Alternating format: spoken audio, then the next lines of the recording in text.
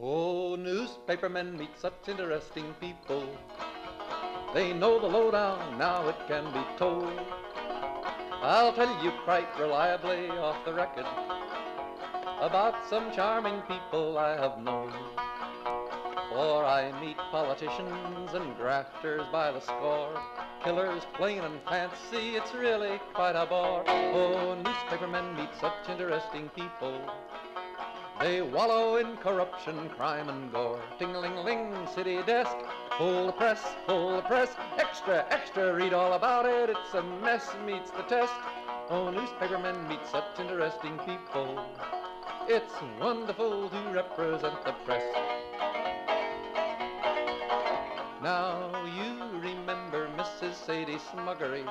Media Project is a little bit of analysis for you with some veteran observers of what's going on in the news media. I am Rex Smith, former editor of the Times-Union, now with the Upstate American Weekly Report, and I am happy to be here with Dr. Alan Chartock, the CEO of Northeast Public Radio, with Ira Fusfeld, former publisher of the Daily Freeman and affiliated publications in Kingston, New York, and with Rosemary Armao, investigative journalist, professor, and world traveler. Rosemary, you're not going to be here for a while. Yeah, I'm taking a small trip to not a beach. Yeah. Okay.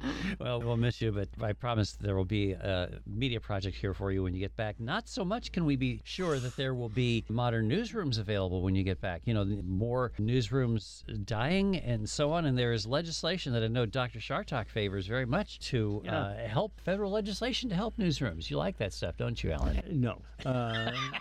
I think that the government ought to keep their hands off the news media, period. Not giving it any resources. Let them either sink or swim on their own. So get rid of the tax exemption for WAMC and the federal support through the Corporation for Public Broadcasting. Hey, if it is and if it does, okay. Aren't you getting some competition from national NPR and fundraising coming up? Well, I don't know about that. I tend to ignore them, Rosemary, because I don't always like them. So I just let them go their own way. I know the one thing that has been extraordinary to me is how the people who listen to this radio station support it and how they put money into it. And as far as I'm concerned, that's all that we have to Well, it's tax deductible for them, of course. Again, government subsidy. So you know, the problem with you, Rex, is you're such a cynic.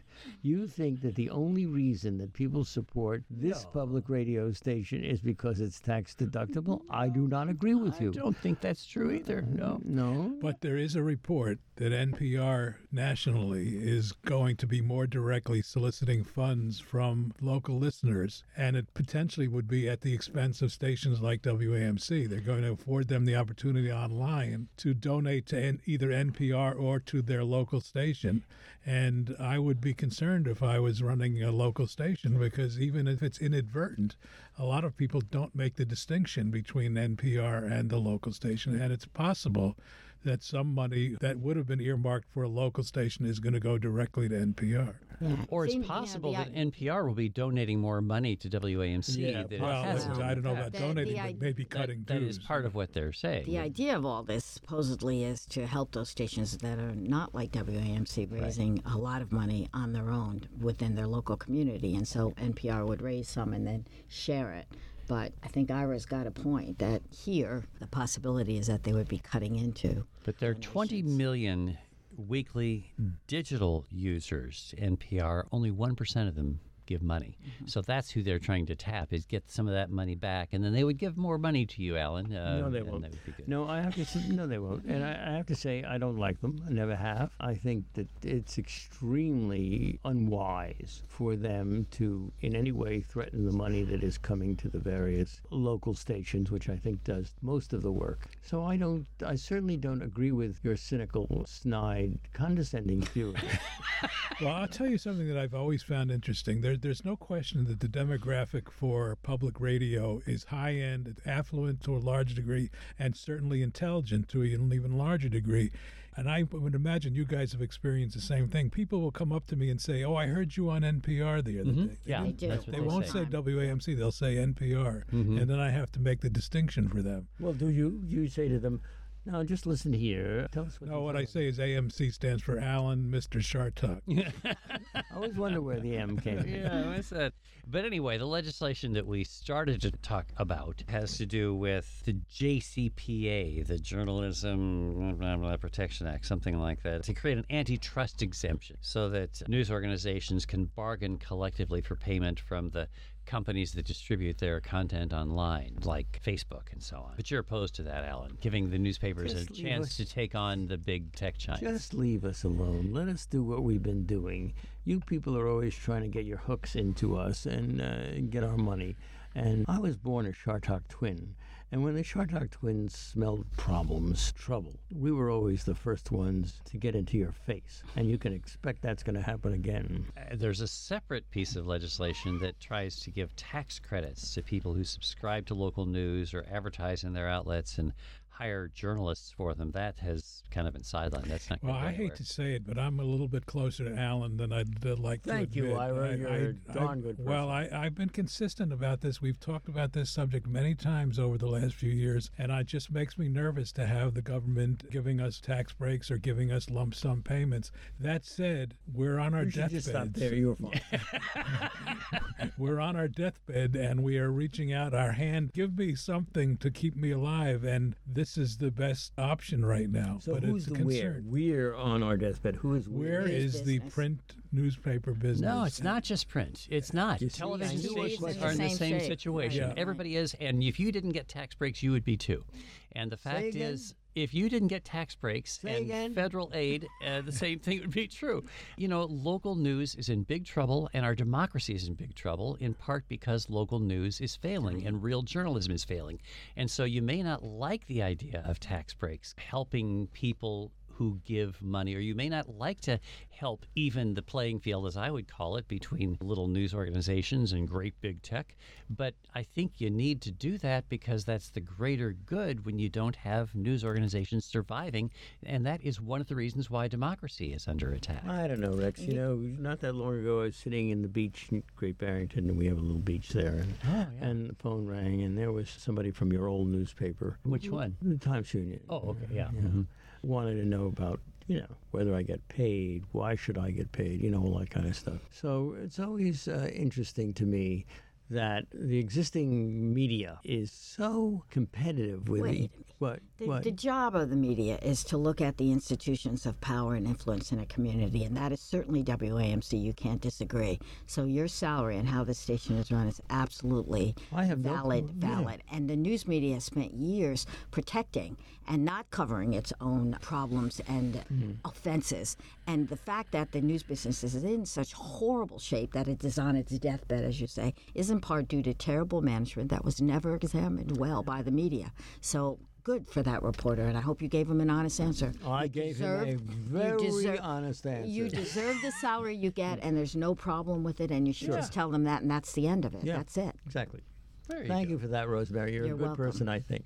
Well, I tell you what, if regarding this bill that you're talking about, if the election goes as it appears to be going this week, all of us, including public radio, are going to be threatened because there are people in the autocratic right who would be very happy if we went away. And the odds of this bill passing under a Republican Congress are almost zero. And worse could occur beyond that, depending on who's the next president. I've always felt, by the way, and I've said it on this show enough, that when they take our money away, we'll survive because of the people who listen to us. And, that's not such a bad thing. Hope that's right, because I think that that's probably true. If Republicans take Congress, they'll probably come after the Corporation for Public Broadcasting and all that funding. And I mean, I actually inherited a pen that LBJ used to sign the Public Broadcasting Act. Really? Isn't that Where cool? is it? He also signed the first Freedom of Information Act, too. Yeah.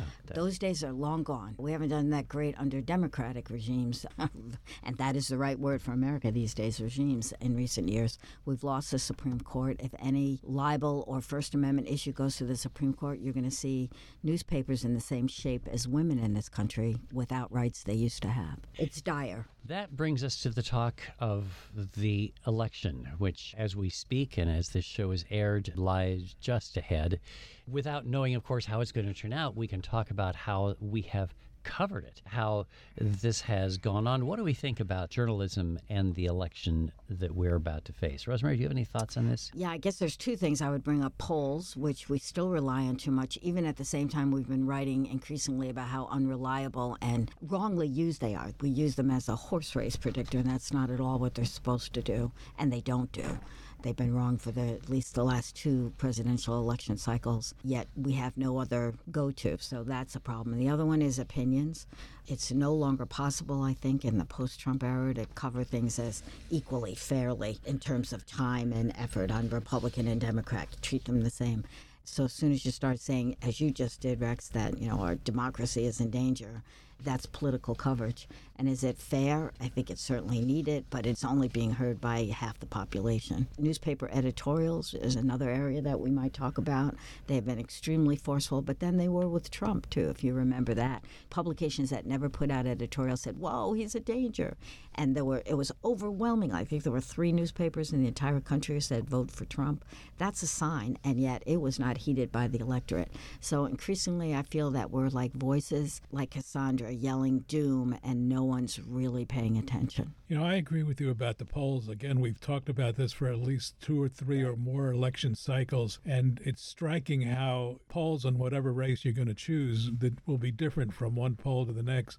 How do you think coverage would be portrayed if they simply ignored the polls? If we just said to ourselves as editors and reporters, this is not reliable, it's too wildly diverse, let's just not report on polls, how would that impact the coverage? Well, I take it you're just speculating, because if there's a tool like a poll available to a newspaper editor and it looks like people will be interested, they're going to do it. So, we can say, well, suppose there weren't any men in the world or this or that. Doesn't make much sense to me. Well, it's obviously not going to happen, but we're just sort of musing here. Even if the New York Times, which conducts its own poll and has confidence in its result, if the New York Times poll says candidate X is 10% ahead of candidate B, but then another poll says it's 2%, does that happens mean all the time? The Times actually, all the just time. to correct the record, the Times contracts with Siena College, and it is the New York Times Siena poll. That's who their current contractor is. But the instrument is shaped in collaboration. When I was the editor of the Times Union, we contracted with Siena for the Times Union Siena poll, and the same kind of thing. You work with the pollsters, but the actual work is done by pollsters. And, it is interesting. I think your point is well taken, that you trust the poll that you commission, that you're a part of. But the problem, I think, that Rosemary is alluding to is that we just don't know if polling itself is valid anymore. Yeah, polls are a tool. So if you used a poll that you trust, and it shows, for example, that suburban women are not going to vote for Trump this time out, that's a news tip. It's not the headline. Siena shows, that Trump is going to lose because that's what we saw. But what it should have been was the beginning of reporting, where you go out and you talk to suburban women and find out what their concerns were, and if indeed you can find people who can articulate that apparent trend. And that would be, if it were used as a news tip, as an example of where you should put your coverage resources, that would be great. But we don't. We make them the story. Right. The polls More are often the story. than not, the headline will be Trump losing support among suburban women. Correct. As if that was factual. Correct. And, newspapers have tried in the past to come up with a model for better election coverage. Do you remember the whole idea where we're going to poll or survey readers, find what they really care about, and then we try to force candidates to talk about those issues? And if they didn't, if they said, no, I'm not going to talk about that, we didn't cover them. Strom Thurmond was in one of those districts. The North Carolina paper tried coverage that way. And he said, the hell with you, I'm not going to talk to you. And he won big anyway. So you can't shape coverage, I think, according to a news philosophy. You have to just go cover the news. And polls can be a tool to find out what stories you should be covering, but they are not themselves. And yet, Rosemary, I have to take you on this a little bit. I think individual people have personalities, and those personalities are reflected as reporters or as pollsters in what they ask and how they ask it. I have no real confidence that we should be paying all that much attention. Well, a news tip is something you pay attention to. You don't print it. You don't necessarily believe it. And your reporting may well disprove it. That's what I'm saying is the way polls should be treated. So give me an example of a news tip that may come to your mind. An actual news tip Yes. that's not a poll? Okay, somebody comes in and says the mining operations in West Virginia, which are a source of great money sure. are chopping off the tops of hills and just killing the environment. And this was not taken seriously, except for a few reporters who went out and found, lo and behold, it was true. And it was a major story. There's all kinds of stories. In my own newsroom in Baltimore, there was a fire at the harbor and a ship burned. And the editor sent reporters down, and they found people saying, well, it's a ship because it's old, it's on its way to be junked, and it's really dangerous, it's bad. And that led, the reporters didn't see it, it was this editor who just felt, wow, we're getting a tip here, we got to follow it. And it led from Baltimore to Brownsville, Texas, to India, where it was a Pulitzer Prize winning story about the shipwrecking industry, which would cause great danger, lots of money, danger, discrimination, because all the workers were brown people from Brownsville, Texas. That started with a ridiculous-sounding tip. Yeah, that this wasn't just a fire. It's that it was really a more to wonderful it. thing for people to consider that actually you're doing something of a patriotic duty when you actually reach out with a tip to a news person. You may not know what you have.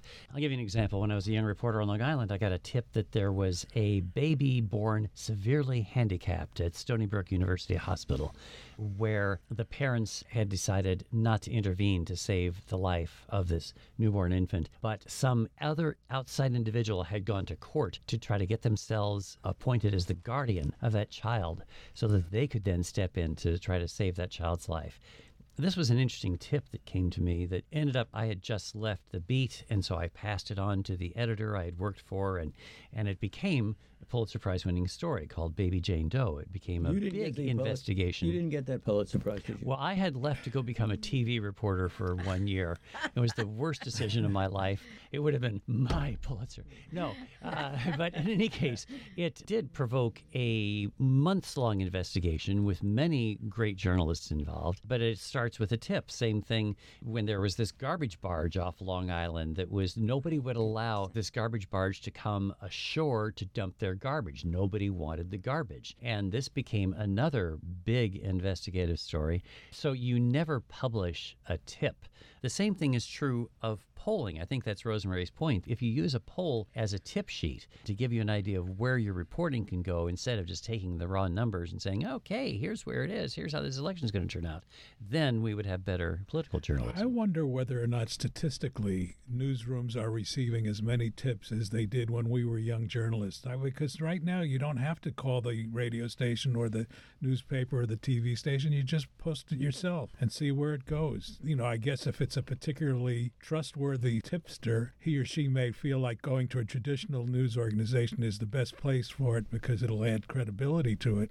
But on the other hand, other people simply just post it to the internet and see how far it flies. And then the newspaper or the mainstream media outlet will likely see it and then decide what to do with it. Not only that, Ira, you're quite right, because almost every story has that section afterwards, which allows people to comment on what the story was. And that's sometimes where you see the tips. That's true. And many places certainly don't have the resources to be reading those things very carefully. The best tips come to reporters on the beat. That is, reporters who spend a lot of time and write a lot of stories about a particular area or subject. And they become known as people who are interested and expert in this area. And you'll find tipsters will go to them. And that's exactly one more thing that we are losing with the decline of newspapers, which have always been print, always the closest to the communities. They don't have beat reporters at all now. They're all becoming generalists because everybody scrambles to cover. There's not enough to go around to actually do beats. The beats are becoming much bigger, unmanageable, and you don't have that personal touch with your readers that we used to have. It's all being lost, I think. Yeah, it's too bad there aren't some mechanisms to try to help support those newsrooms, like tax breaks to help. There we go again. Because then you could have those beat reporters restored and actually have that great journalism and watchdog reporting. There actually are ways to have the government give money and support and stay out of it. And we've seen that in Britain for decades, and we've always haughtily said, no, we're not going to have government involved in our business. And the result is that we're on our deathbed. Yeah, Well, and we don't know whether or not the BBC, for example, pulls its punches unbeknownst to the public because of the government money. You think? I think that there are watchdogs that have looked over that keep track of it. In Australia, by the way, this tax legislation that I'm suggesting, the antitrust exemption that would enable news organizations to bargain with the big platforms in Australia, that's led to $140 million going from those big tech platforms to local newsrooms. See what he did here, Alan. He circled back around to that topic. Well, that was clever. And that $140 million is a very nice, tidy, large sum, most of which is going to go to the larger organizations, and it's not going to give a hoot to the newspapers that have 10,000 circulation and very little revenue. How many circulation did the Kingston Freeman have, which you used to run? I hesitate to say because, first of all, I don't have the specific number, but needless to say, it's about a third of what it was when I was there. What was it, about 10,000? Well, yes, 10,000 on Sunday is be about what the Daily Freeman is now. I think at our peak, we were over 30,000. And that kind of gap is similar to what most newspapers are experiencing. I have worry that even if the antitrust exemption were granted and we could negotiate, we still are in a bad position. The big platforms, the big tech platforms are moving away from news. We've seen that with Facebook, which decided, no, we want to put our money someplace else. Twitter, under Elon Musk, you think he's going to be supporting news? What is going to happen to Twitter? So Elon Musk is taking this over, and he's saying he believes in a freer hand. It seems as though he will bring back some of those who've been banned, perhaps including Donald Trump, right? Well, what's going to kill Twitter is if, in fact, he follows through on what he's discussing, is he's going to be asking contributors to Twitter to pay to get the verification. On the site. I mean, can you imagine? It's like we run a newspaper and somebody brings us the article and we're asking them for money, not the other way around.